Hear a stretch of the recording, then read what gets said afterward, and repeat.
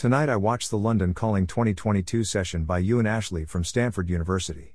The title of this 20-minute session was The Potential of Ultra-Rapid Nanopore Genome Sequencing for Critical Care Medicine. Ashley emphasized that the cost of genome sequencing has decreased rapidly over the last decade. With this, the accuracy has also improved. Ashley noted that in some cases speed is critical. How fast results are obtained can be very important in medical cases. Ashley shared that a 13-year-old boy with a dry cough ended up with an artificial heart. The medical staff attending the boy took a biopsy and MRI. Ashley explained that genetic testing turnaround time has decreased from days to hours. Now with a ProMeth ion, Ashley described that sequencing a human genome can happen in minutes with 10x coverage. To provide ultra-rapid nanopore genome sequencing, Ashley and others teamed up with Baylor, Oxford Nanopore, NVIDIA, and others.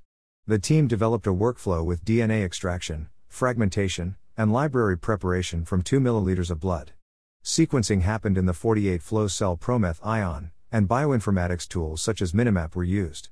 The total time with LSK109 library prep and native barcoding was around 171 minutes with total time about 4 hours.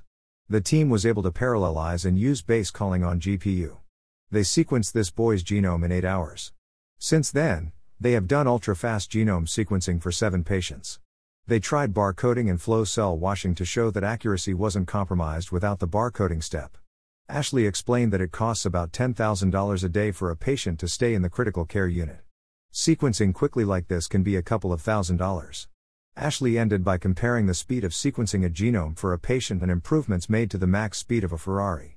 Turns out while they haven't reached the speed of light yet, current estimate by comparison is about 1/20th, the team is getting there. I was curious about how they barcoded and washed flow cells.